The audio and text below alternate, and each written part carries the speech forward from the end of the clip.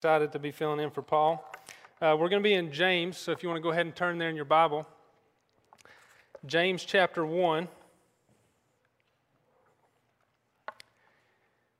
If you could do so in a sentence or two, how would you describe the book of James? What is the book of James all about? Yeah, extremely practical. Martin Luther, he described it this way. He says, in fine St. John's Gospel and in his first epistle, St. Paul's epistles, especially those to the Romans, Galatians, Ephesians, and St. Peter's first epistle, these books are the books which show us Christ and teach us everything that is needful to know, even though thou never see or hear any other book or doctrine. Therefore, it is St. James' epistle, a right strawy epistle in comparison.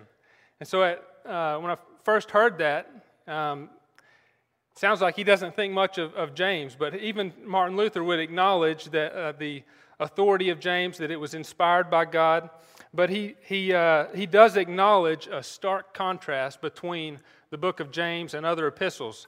Other epistles which are heavy on doctrine are a stark contrast between the book of James. James, like Glenn had mentioned, is a very practical book.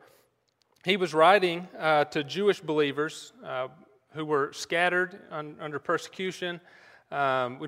Maybe the persecution of Stephen, or maybe persecution under another emperor, but nonetheless we know that they were being persecuted.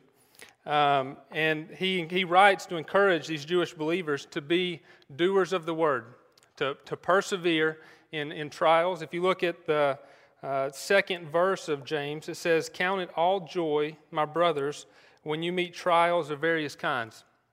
And so he acknowledges that they're going through suffering, and he writes to really just to encourage them to continue in the faith, be doers of the word. And so we're going to begin reading actually in verse 19 through 27. Chapter 1, 19 to 27.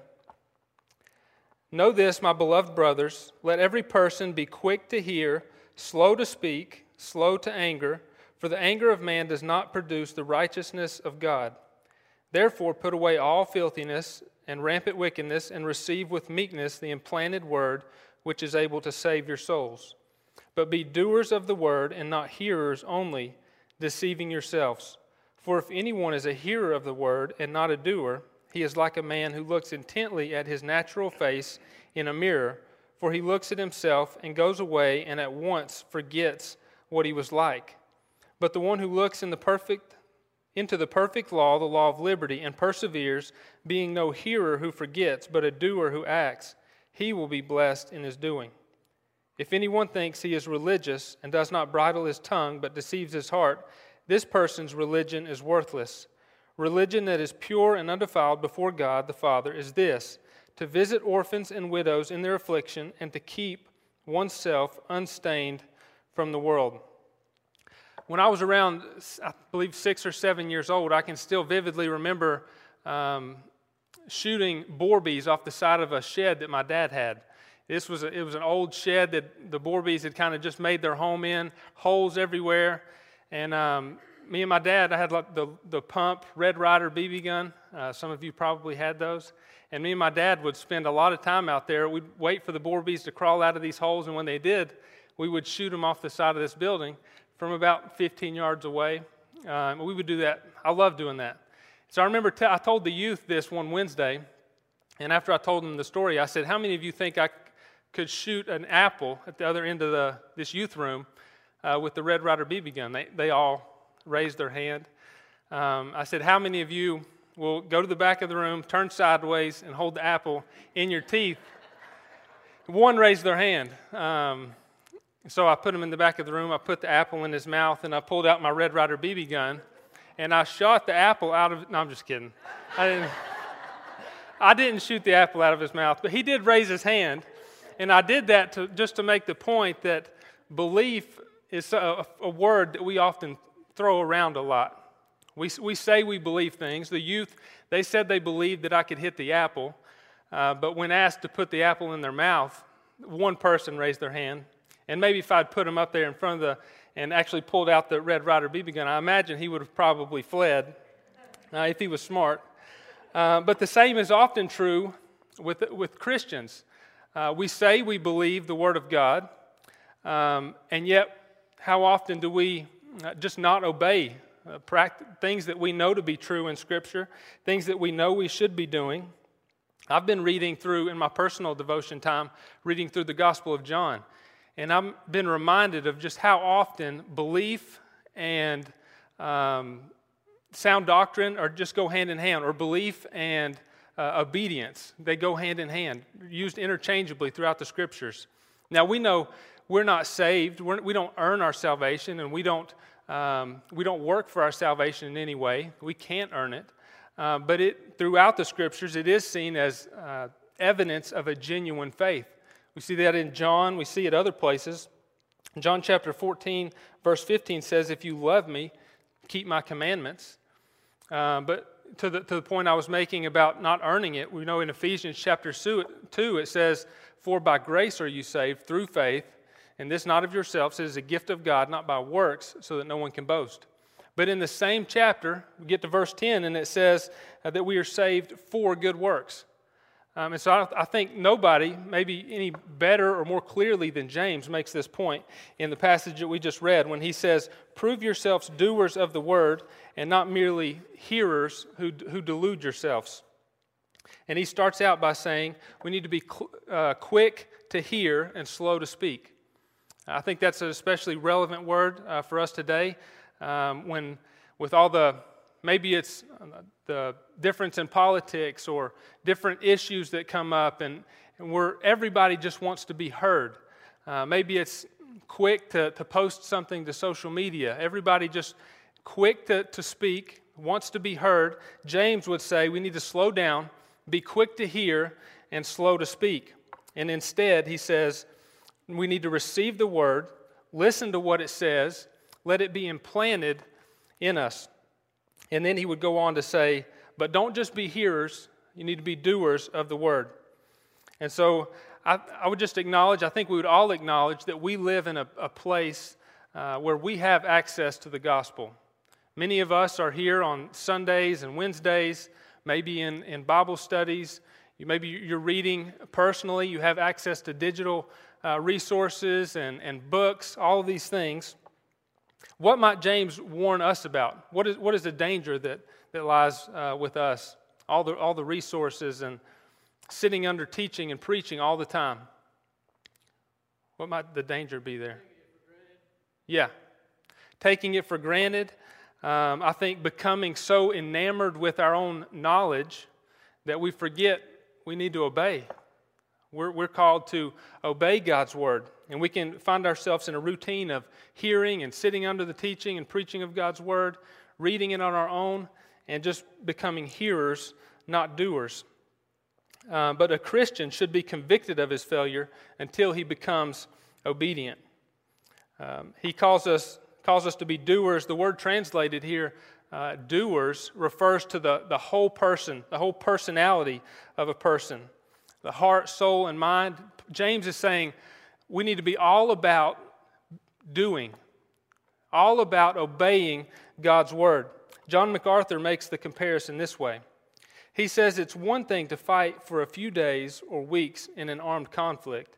It's something else entirely to be a professional soldier whose whole life is dedicated to warfare. It's one thing to make periodic repairs around the house. It's another thing entirely to be a professional builder. James has the latter in mind when he says, don't just be a hearer of God's word, you need to be a doer. Being a doer should characterize a Christian. Everything that we're about should be pleasing our Heavenly Father, not just hearing, but doing. And then hearers would be the complete opposite. I thought about a college auditor. They come into a class and they're not responsible for the content. They're not responsible to take the tests or do the assignments. They sit under the same teaching, but they're not responsible for the information that they're receiving. And sadly, many church members approach God's word this way. just passively listening to God's word and not obeying. We attend Sunday school, we go to preaching, we go to Bible studies, and we almost, over time, train ourselves just to be hearers of God's word.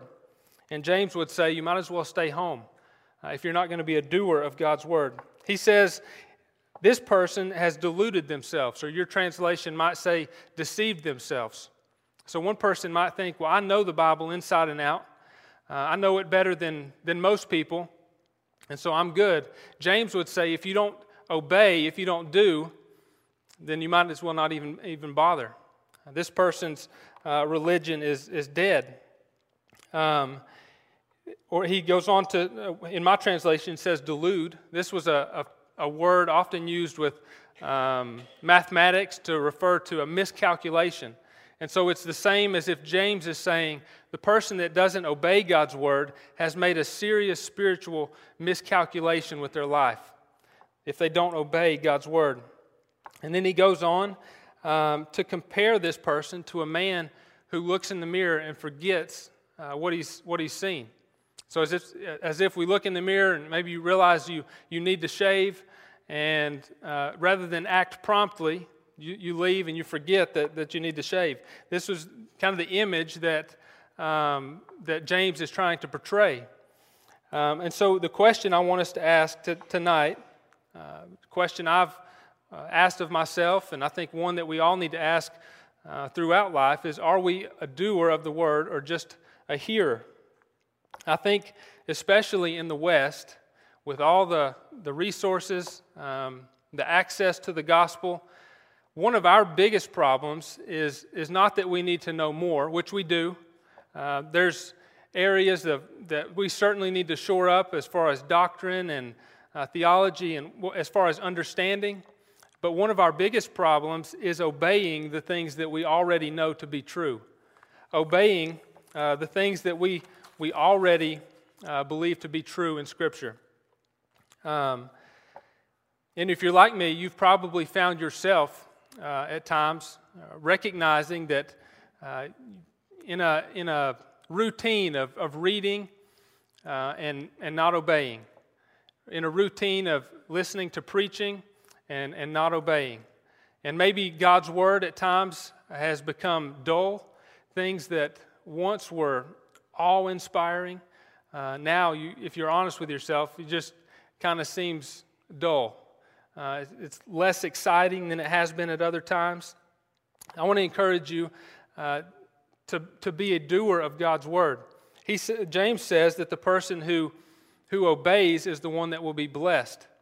And we certainly see God's blessing in life when we obey. I think that's one of the reasons that sometimes scriptures do grow dull, if that's the case, because we're not obeying God's word. We're not seeing Him bless our faith, stepping out in faith and being obedient. I had a friend tell me one time that we only get to experience God's faithfulness to the extent that we're willing to trust Him. And that's so true. I've never forgotten it. Maybe you're facing some kind of crisis, and if you don't step out in faith and do what God has called you to do, you never know if God was going to provide, or you never step out and share your faith with your neighbor. You never get to see if God would use you to grow that other person's faith, or maybe to accept Christ for the first time. And so we need to be hearers, not only hearers, but doers of God's word. And I think we could also all acknowledge that this isn't just it's not just trivial. This is a big deal to be a doer of God's word. Other places in Scripture refer to it as evidence of one's faith, the genuineness of one's faith. 1 John chapter 2, verse 3-4 says, "By this we know that we have come to know Him, if we keep His commandments. The one who says, 'I have come to know Him,' and does not keep His commandments is a liar, and the truth is not in him." And so again, some translations refer in James say an effectual doer, but nonetheless, James is painting this picture of one who loves to do the will of God. This is not just a take it or leave it, but this is evidence of a genuine faith, one who obeys God's word. James in chapter 2, verse 20, he says something along the same lines of the verse I just read. He says, "Do you want to be shown, you foolish person, that faith apart from works is useless? Was not Abraham our father justified by works when he offered up his son Isaac on the altar?" So this is why some people have used the book of James to make a case for justification by works. But we know, if you look at the rest of the scriptures, that doesn't match up. Even if you look at James, we know that that's not the case. We know that Abraham was justified long before he offered up his son Isaac. He believed God, and it was counted to him as righteousness. And so James is making the point that this was just evidence of the genuineness of his faith. And the same is true for us. We're not saved by works, but there should be works. We shouldn't live a life trying to earn God's salvation, because we can't. But because God has given us a new heart, there should be evidence of that. We should be doers of God's word. And so let me encourage you this week to approach God's word that way. When you read it, approach it as a doer of God's word.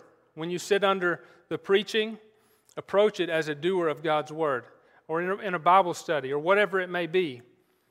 And rather than leave forgetting what you've seen in the mirror, so to speak, act promptly and trust that God will bless us when we obey Him.